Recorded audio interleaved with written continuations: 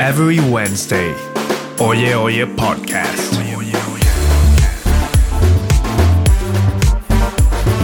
Open your eyes with Alberic Moret and Alonso de Llanes.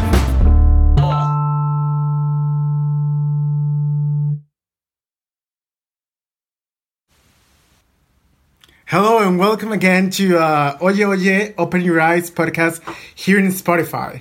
We hope you actually had a good Christmas holidays. It was awesome for us, and we came back with 100% energy. 3,000% of energy. 3,000? Okay. Well, 1 million kilowatt per hour of energy reloaded. Renewable energy. Renewable energy, yeah, of course. We hope that you had an awesome time with your family or friends or dearest ones. And, here we are again, starting a new year. And before we talk about agriculture, I have to... He just cut my inspiration. I was trying to say something about Christmas, and he just cut my inspiration. But go on, Alberic, go on. Okay, well, last time, if you remember, we were talking about becquerel per liter to talk about radioactivity. And actually, I made a big mistake because the human body is actually not of 31 becquerel per liter or kilograms, which is the measure we can find in some water courses near nuclear power plants, but it's actually 0.01 becquerel per liter or kilograms. And this is the reason why, if you remember well, the 30 becquerel per liter information that you can find in some Greenpeace statement is likely to worry people who actually doesn't know the limit of 10,000 becquerel per liter for drinking water according to the World Health Organization. So I wanted to make that point quite clear because, we don't want to misleading you. So now... Thank you very much for that highlight. for that information about your mistake about that coughing was on purpose, of course. Of our last podcast of our last year. Today we're going to talk about agriculture, glyphosates, and seeds. And, exactly. And so there's a hard topic. Hard topic, indeed. Mm-hmm. So I think we're going to start with an historic review on our agricultural model. To understand how we came to the industrial agricultural model, we have to come back at the beginning of the 19th century with the appearance of slaughterhouses, which will actually be the reason that inspired Fordism a few decades later, of course. So at that time, livestock farming actually took a new aspect for three main reasons. Visual pollution, because, it began to shock people seeing dead bodies of animals in the street. Olfactory pollution, also because animals were killed, emptied, and cut up in the city itself. And of course the need to obtain a more healthy meat for public and health reason. So after the Second World War, we didn't know what to do with the nitrate waste from weapons factories. But when we actually recall the von Liebig's discovery in 1836, demonstrating the role of nitrate in plant growth, that topic came back on the table, and the reorientation of the military industry towards agriculture became quite evident. So, here was born the Green Revolution, which is only green by its name. So we reused the nitrates to make fertilizer. We cut down trees over a period of 20 years.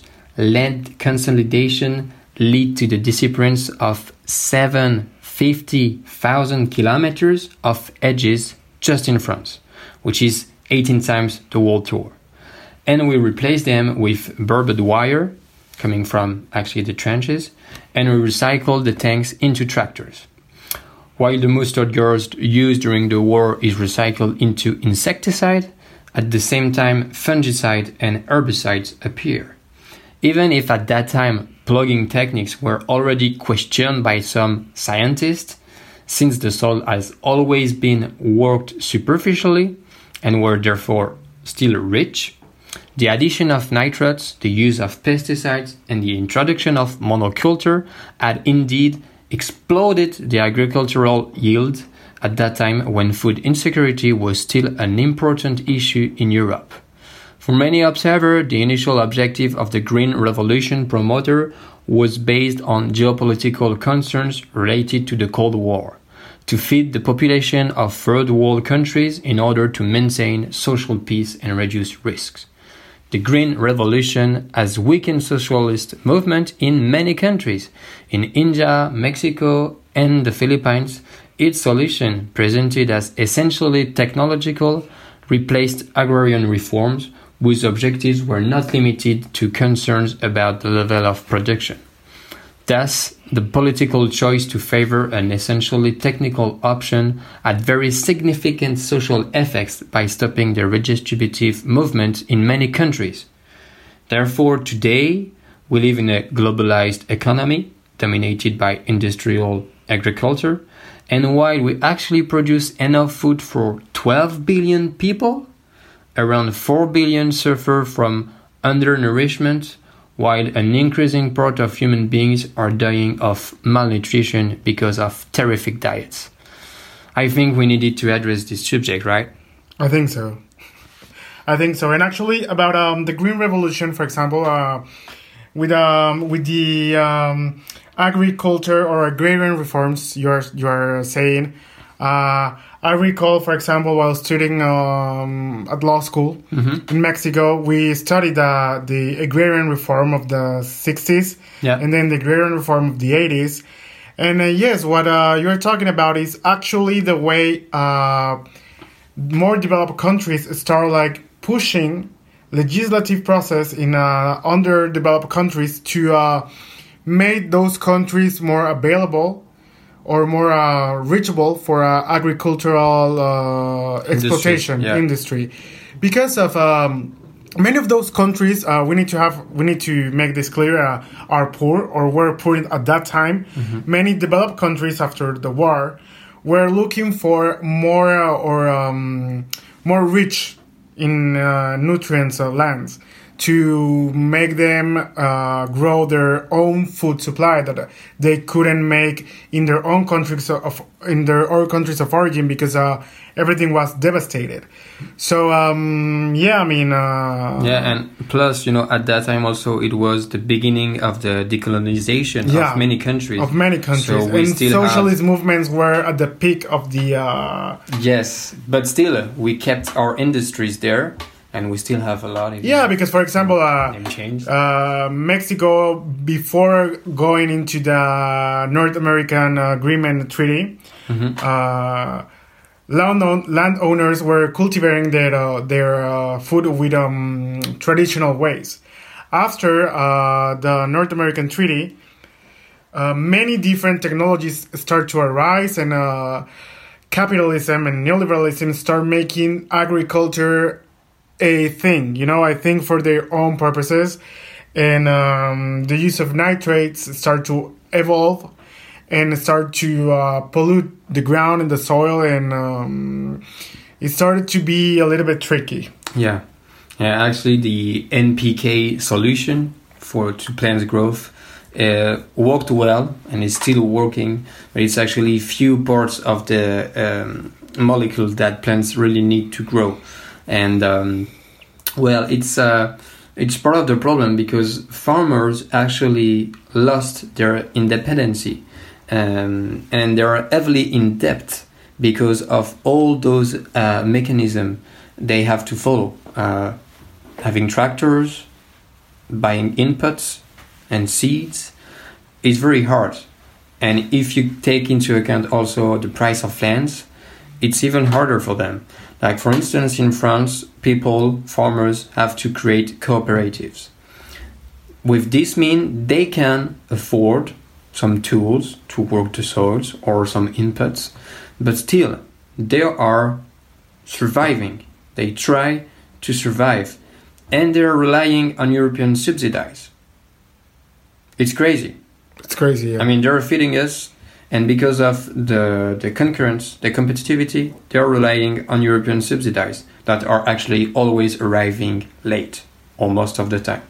I mean, if you're not a big one, a huge, productively farm, you will have some delay before you receive your money. And this is actually one of the reasons why one French agricultor is actually killing himself or herself every 2 days in France. And it's almost the case, everywhere. Yes, I mean, there's a lot to talk about on There's this. a lot to talk about on this topic. I think that we will need, I don't know, like more podcasts to fulfill the expectation of our audience. But yeah, I mean, one of the problems that arise with this green revolution and with the growing population in the world is food sovereignty. I mean, are we able to fulfill food demand of the world's population? I mean, what the question here is, are the use of new technology process, pesticides, herbicides justified for the food demand of the people, of the, I forget how many, 12 billion people you said before? Yeah. It's actually because how can we find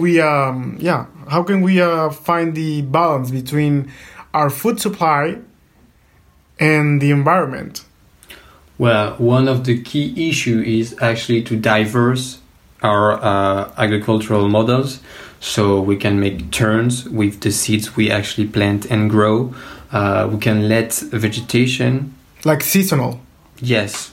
Seasonal, also less like a vegetal covers on the ground, so they can actually absorb the CO2 and other materials to feed the soils, and that they could actually live, let the organic life beneath the soil, the ground, develop itself. And of course, if we keep using most of the land today to actually grow food to feed cattle, this is not sustainable. Today, 65%, around 60 or 70 or 75, it's more 70% of the land we use are actually used to grow food that we are going to give after to cattle. And it's a very not efficient way to process food, because it requires a huge amount of land and water to grow that types of food, and most of those food, they are GMO. Even the food you give to European cattle are GMO, because it's forbidden for human consumption, but not for the animals' consumption that you will after consume. So this is a kind of hypocrite, I think. Yeah. And a lot of people don't know about it, because lots of people actually don't know about the bill of specification of conventional agriculture. And it's actually the same for organic agriculture. Perhaps that here, most of our audience, I don't know, don't even know that it's actually illegal to use pesticides in organic agriculture. Perhaps they don't know the difference. Well, what I can explain is that the main difference between those two is that in a conventional agricultural system, we put pesticides and inputs in a preventive way. It's preventive application and application after we actually grow the... Can you explain the preventive thing for our audience? Well, if there is not apparently a threat, a threat or late in the growth process, you will still put those inputs and those pesticides, and it's exactly the opposite for organic. Organic is, generally speaking, you will put pesticide and most of it are actually herbicides, you will put them in a curative way. So if you actually saw a threat, then you will use it. But of course, controls are very hard. So you can have an organic farmer that it will go far beyond the bill of specification, and respect the soils and all the biodiversity as much as possible, and it will be wonderful. And you can have also bigger producers that are just going to follow the limits of the bill of specification, and then when you will arrive to the supermarket, you will have no indication of what type exactly of technique the farmer that produced that food is using. Yes. And this is a big issue too.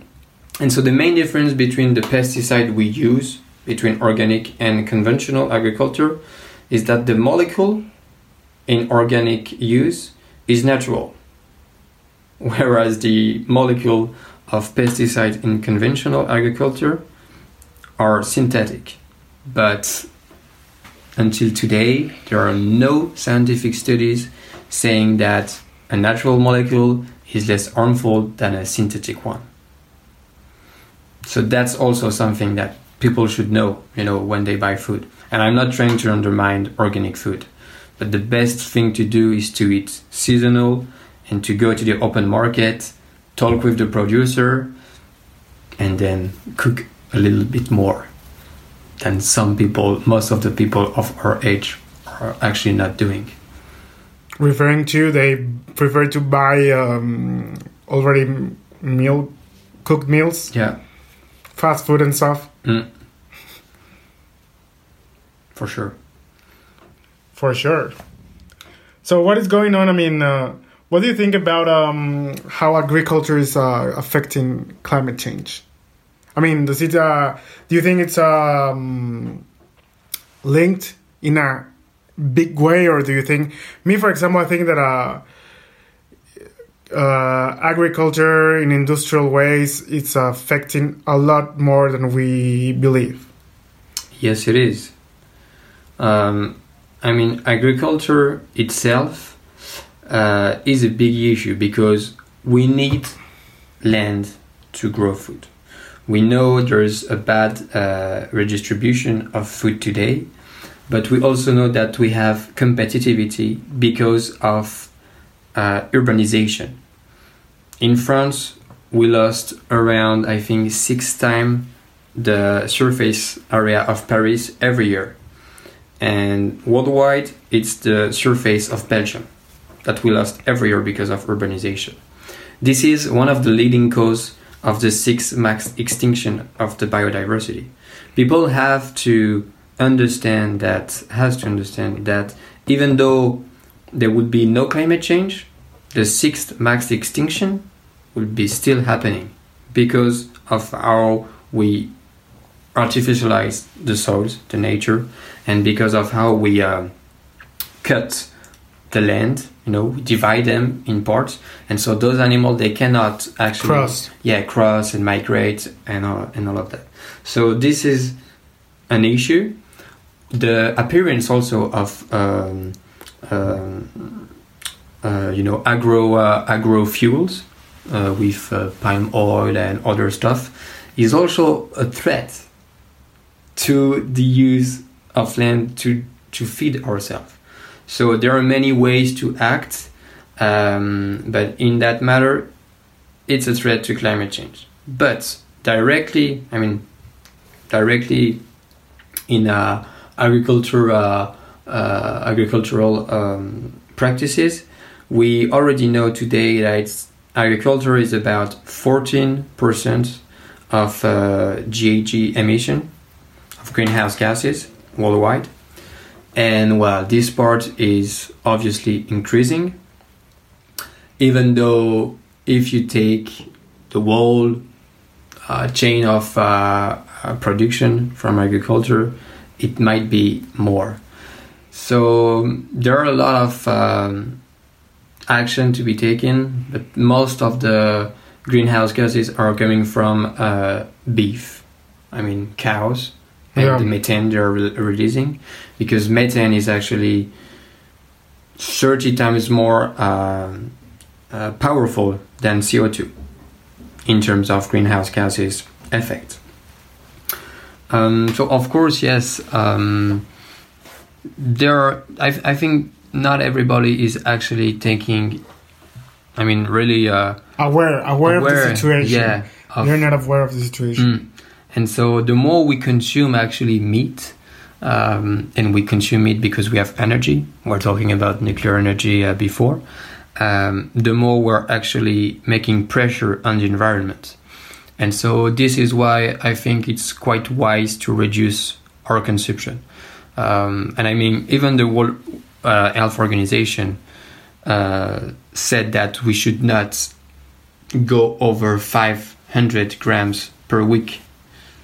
Well, I know people that are eating meat every day.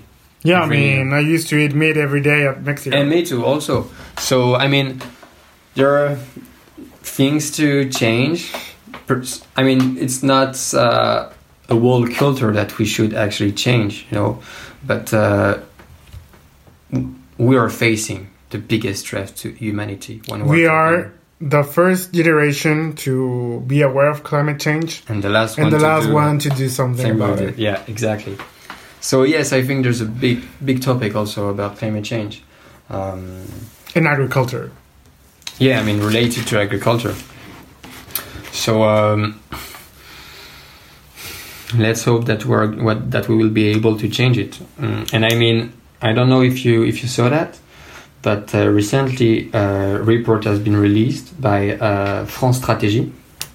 It's a think tank that is actually linked to the Prime Minister, even though the reports they are producing are not mandatory. I mean, they're not. They cannot like being enforced. But the report is called "Make the CAP a Lever for Agroecological Transition," and I really suggest you, if you have time and also to the audience interest, I suggest you to read it because it's a very good report. Like I can state some of the option and action it actually suggests, like implementing environmental taxation based on the polluter pays principle. That's amazing. That's amazing because right now many legislations have these environmental taxation like undercovered with some other taxations and payment for ecosystem services. But at the end of the day, in many underdeveloped countries like India, Thailand, Philippines, Mexico, Brazil, Colombia, many African countries that are producers of many of the seeds and food people from all the world is having in their tables, corruption is present.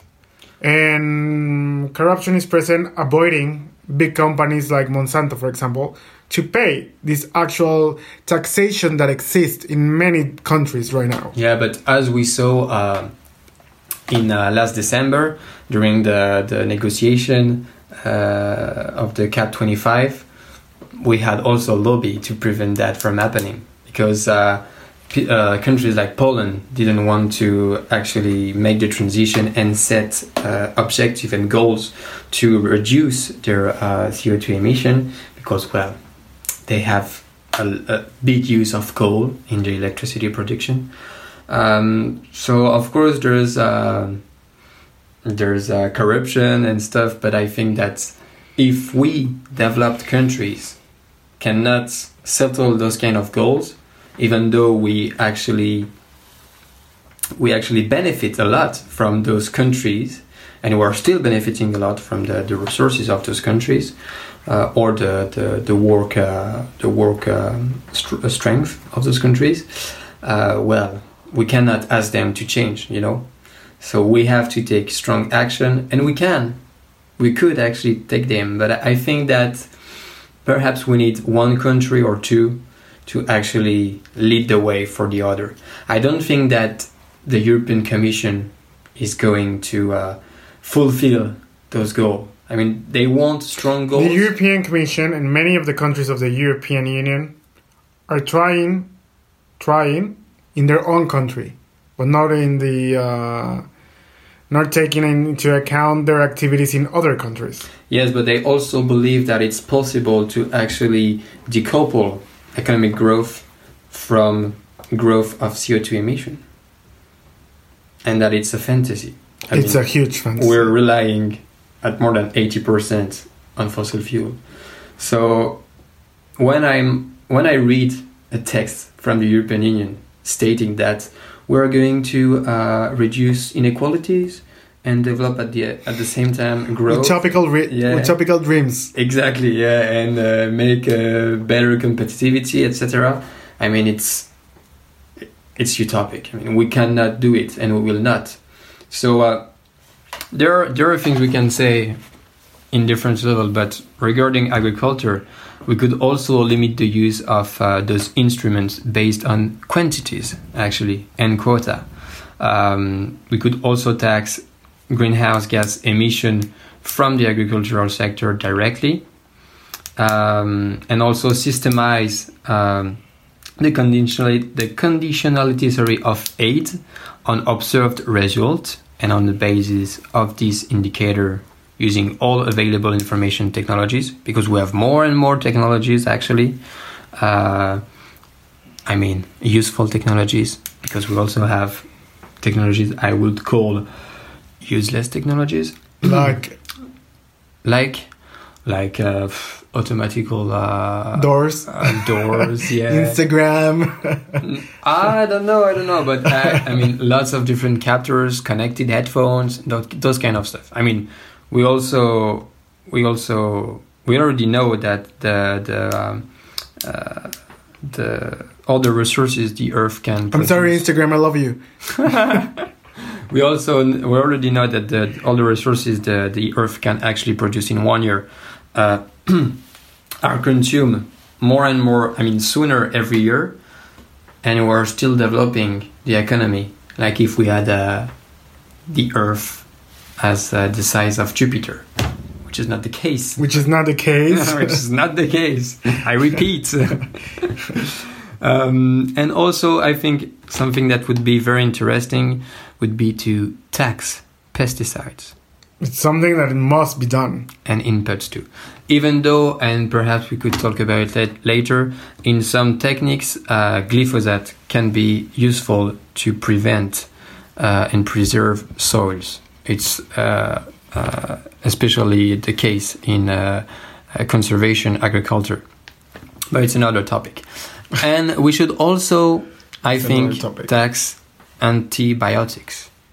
Because there's... Oh my God, antibiotics is a huge topic that we need to discuss in another podcast, because, oh my God, antibiotics are something huge for public health. Yeah. I mean, whether it's about human health or whether it's about animal agriculture, yeah, most of antibiotics are actually produced for animals, but we still use way too much of them.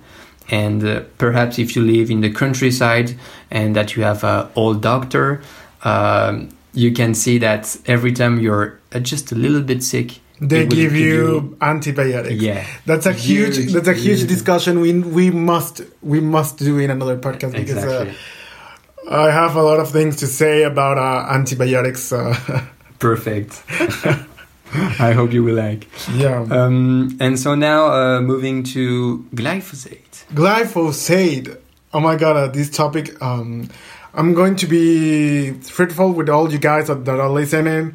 I was not very into the agricultural topic. It's more the average thing, as you can notice from minute 1 until now. But I started reading about glyphosate because he suggested, and it's shocking. It's shocking. This chemical that is being used as a herbicide. For all you that don't know what glyphosate is, like me, some months ago, it's a chemical component that contains herbicides and it's well used in Europe in farming and forestry, in parks, public spaces, and gardens. Well, in Europe, America, Africa, Asia, in all the 5 continents. I think that if we explode the moon, people will will use it there too.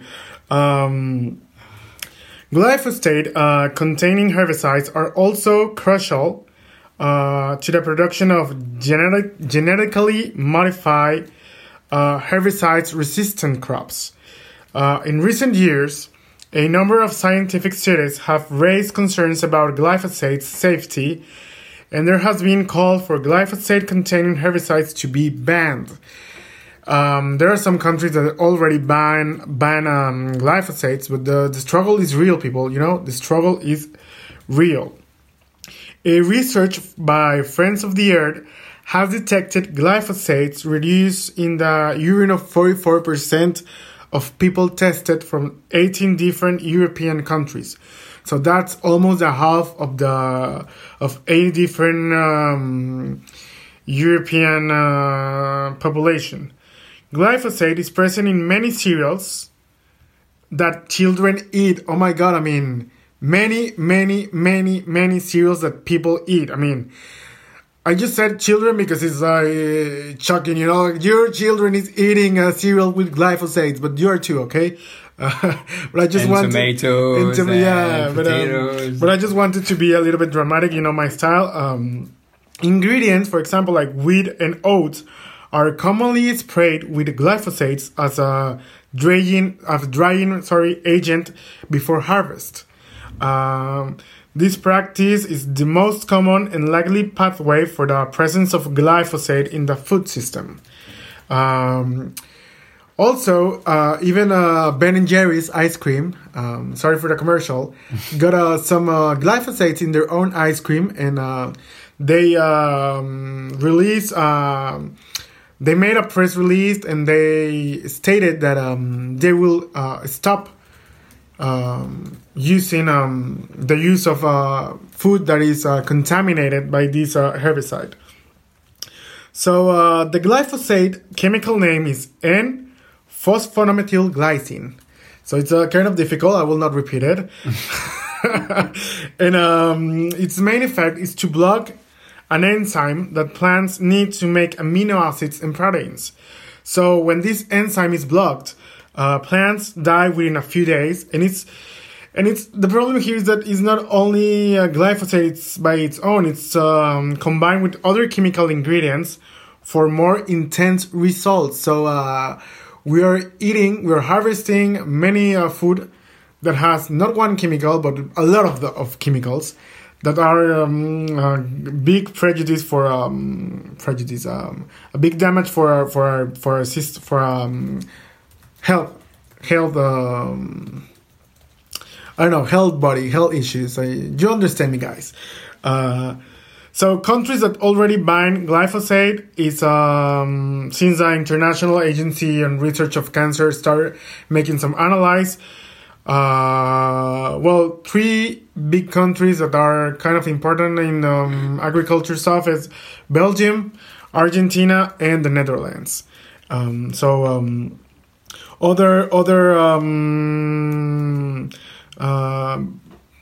big names in Europe that already banned the use of the glyphosate is Austria, that in July 2019 prohibited.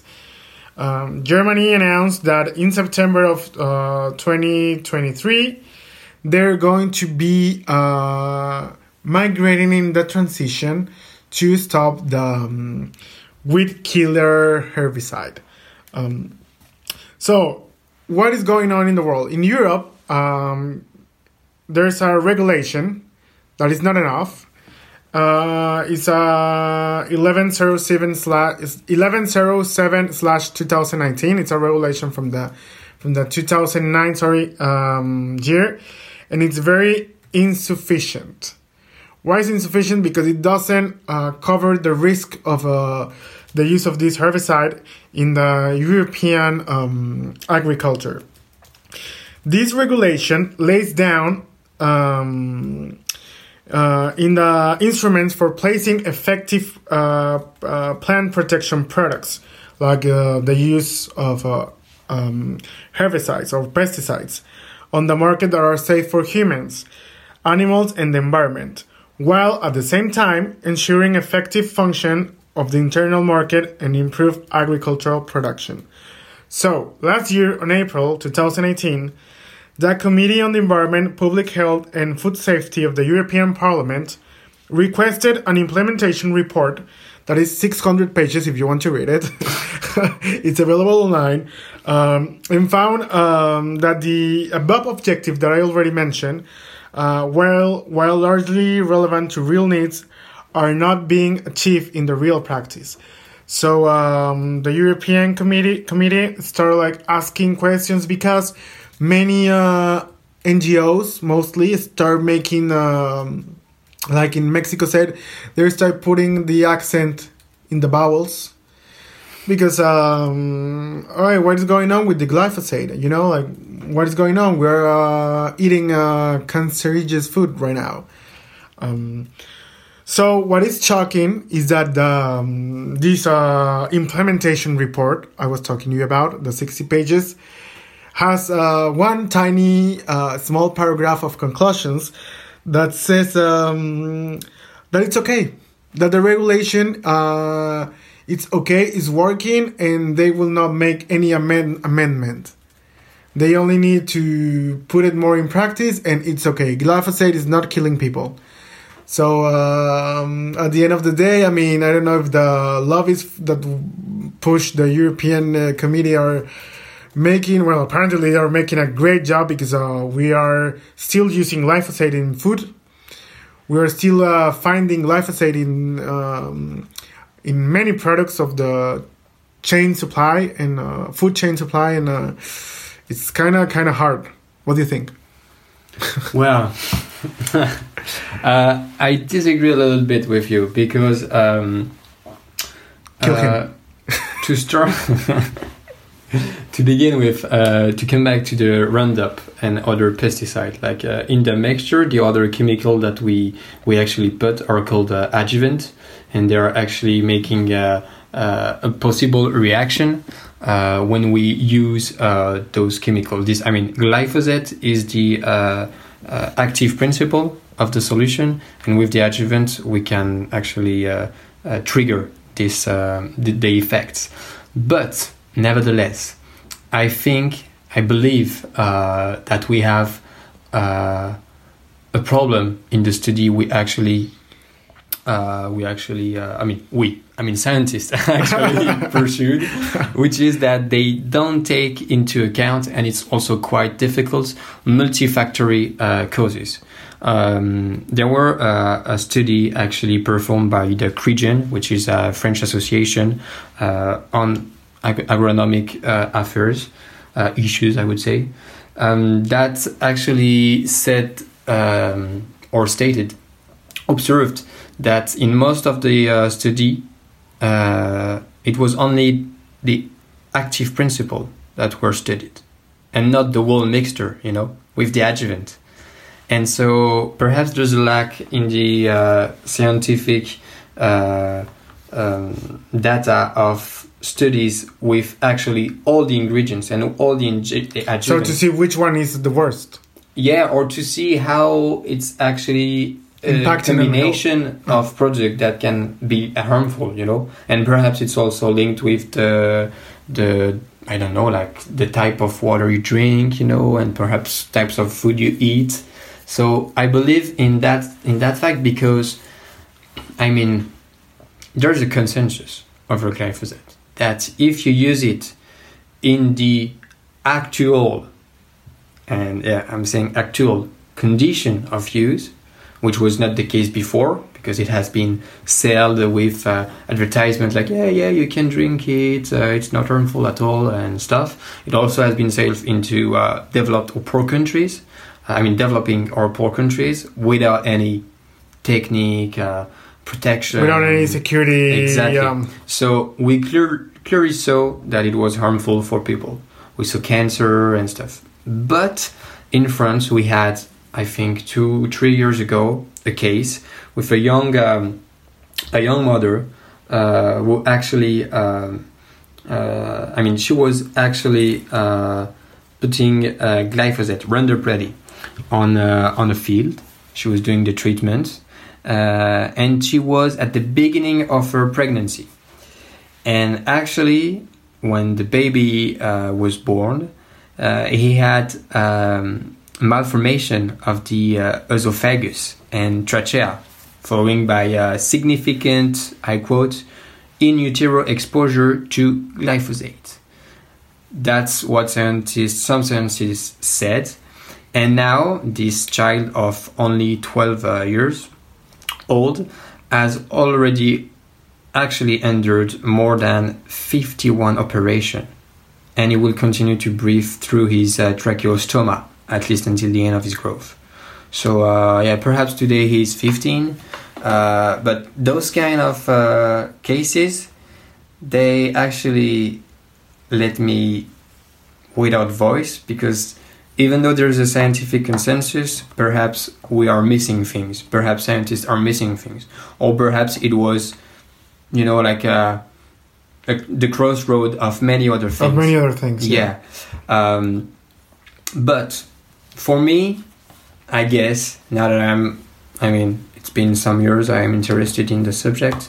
And I think that it's the glyphosate topic is a way, almost unwanted way for lobby that are actually selling it to buy time. Because while we're talking about pesticide that should or should not be banned, that are not bad for health and the environment, we don't talk about the model itself.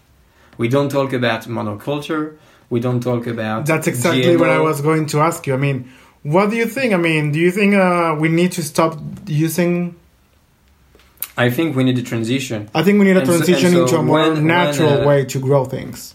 Yes, at least as much as possible, because with climate change it's going to be harder, but we have a significant amount of information now about alternative way of actually grow food with edges, agroforestry, permaculture. We have many things. So I think that we're lacking of actually experiences on everywhere in every countries, and especially for those who actually have money.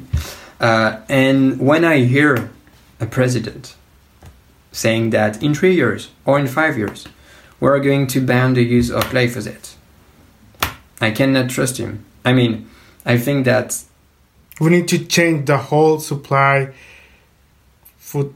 Yes, but also if there's nothing, if there's not any action that are following those statements, it's just impossible. The farmers, they can't actually change the because way they don't know how to do it. Yeah, and they don't have the time. Yeah, and they're they don't very have used the to money. that. They are very used to the technologies that already. And they rely also on those huge productions, because they don't know how the earth functions. Actually, they don't know how to grow things from scratch. Some of them know. I know actually lots of people, lots of farmers that are interested in those techniques, but because they have to sell a certain amount of food if they want to live properly. Yeah, well, they are not changing. And also when they are older, they're like 5 years away from finishing. Cruel. Yeah, so they don't want. It would cost too much to actually change. But sometimes those farmers, they use little amounts of glyphosate, also. So I think that this is like the question, the issue is really not only about glyphosate. It's about the model. It's about how we use, how we plug the soils. Plugging soils worked during the Green Revolution because the soils were actually lively.